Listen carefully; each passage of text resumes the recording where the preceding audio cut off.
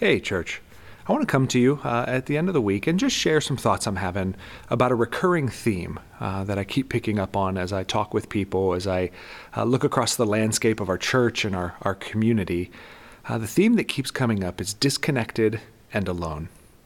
Disconnected and alone is a time when people have to really be on their guard. When we feel disconnected and alone, we tend to make some pretty self-destructive decisions. And I want to talk about two areas where can really easily happen during this time. One is social media overuse, and the second one is pornography. So let's start with social media. Social media can be a great tool. It's something that we're using as a church to help connect. It's something I hope that you are using to connect with friends and family during this time. But like anything, too much of a good thing can actually be detrimental to us. Social media overuse can be an excuse to not be present with those that are right in our lives. It can be an excuse to not pick up the phone and call someone and have a real conversation because I just read their post. I don't need to call anymore. And here's the thing. Social media by itself doesn't truly offer us connection. It's a useful tool, a way to reach out, a way to begin to connect, but in and of itself, it will never meet the need. You can't scroll enough to actually connect. One of the issues when it comes to social media nowadays is that it's become cool to be snarky and pessimistic and even fearful. Those are the posts that get liked and shared and retweeted and all of those things.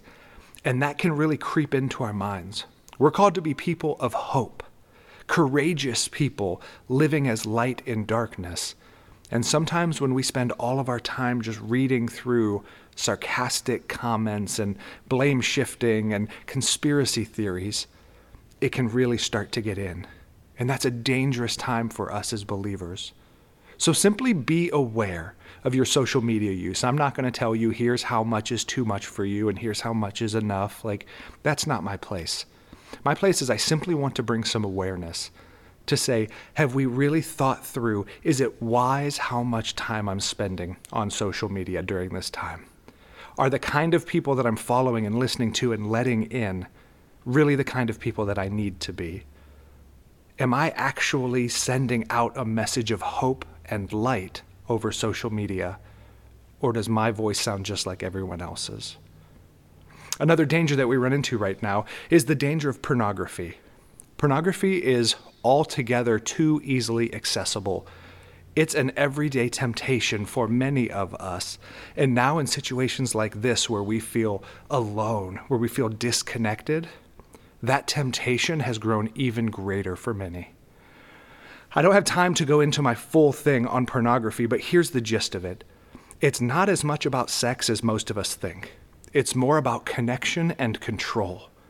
And the enemy knows that. And in these times when we feel disconnected and out of control, pornography feels like a quick fix. For these couple minutes, I get to be in control. I get to feel like I'm connected to someone else. But we all know the feeling afterwards. We all know the emptiness that comes. Now we feel ashamed, even more alone, and even more disconnected. And this is a trap of the enemy. So I'm going to challenge you to put safeguards in place over this time, but bring someone else in if this is a struggle that you're having. Remaining alone in this fight is a recipe for disaster. Don't let this time of disconnectedness draw you even further away from people. Be, as my wife said, and I love this, the connection instigator. Be the one that reaches out, that sends a text, that makes a phone call to say, hey, just wanted to check in and see how you're doing. Hey, just feeling alone and just kind of wanted someone to talk to. Do you have a minute? Don't let this be a time that causes us to pull back and to hide. May we live out as light in darkness with a message of hope, of community, and connectedness. I'm excited to see what the Lord does through this. God bless you.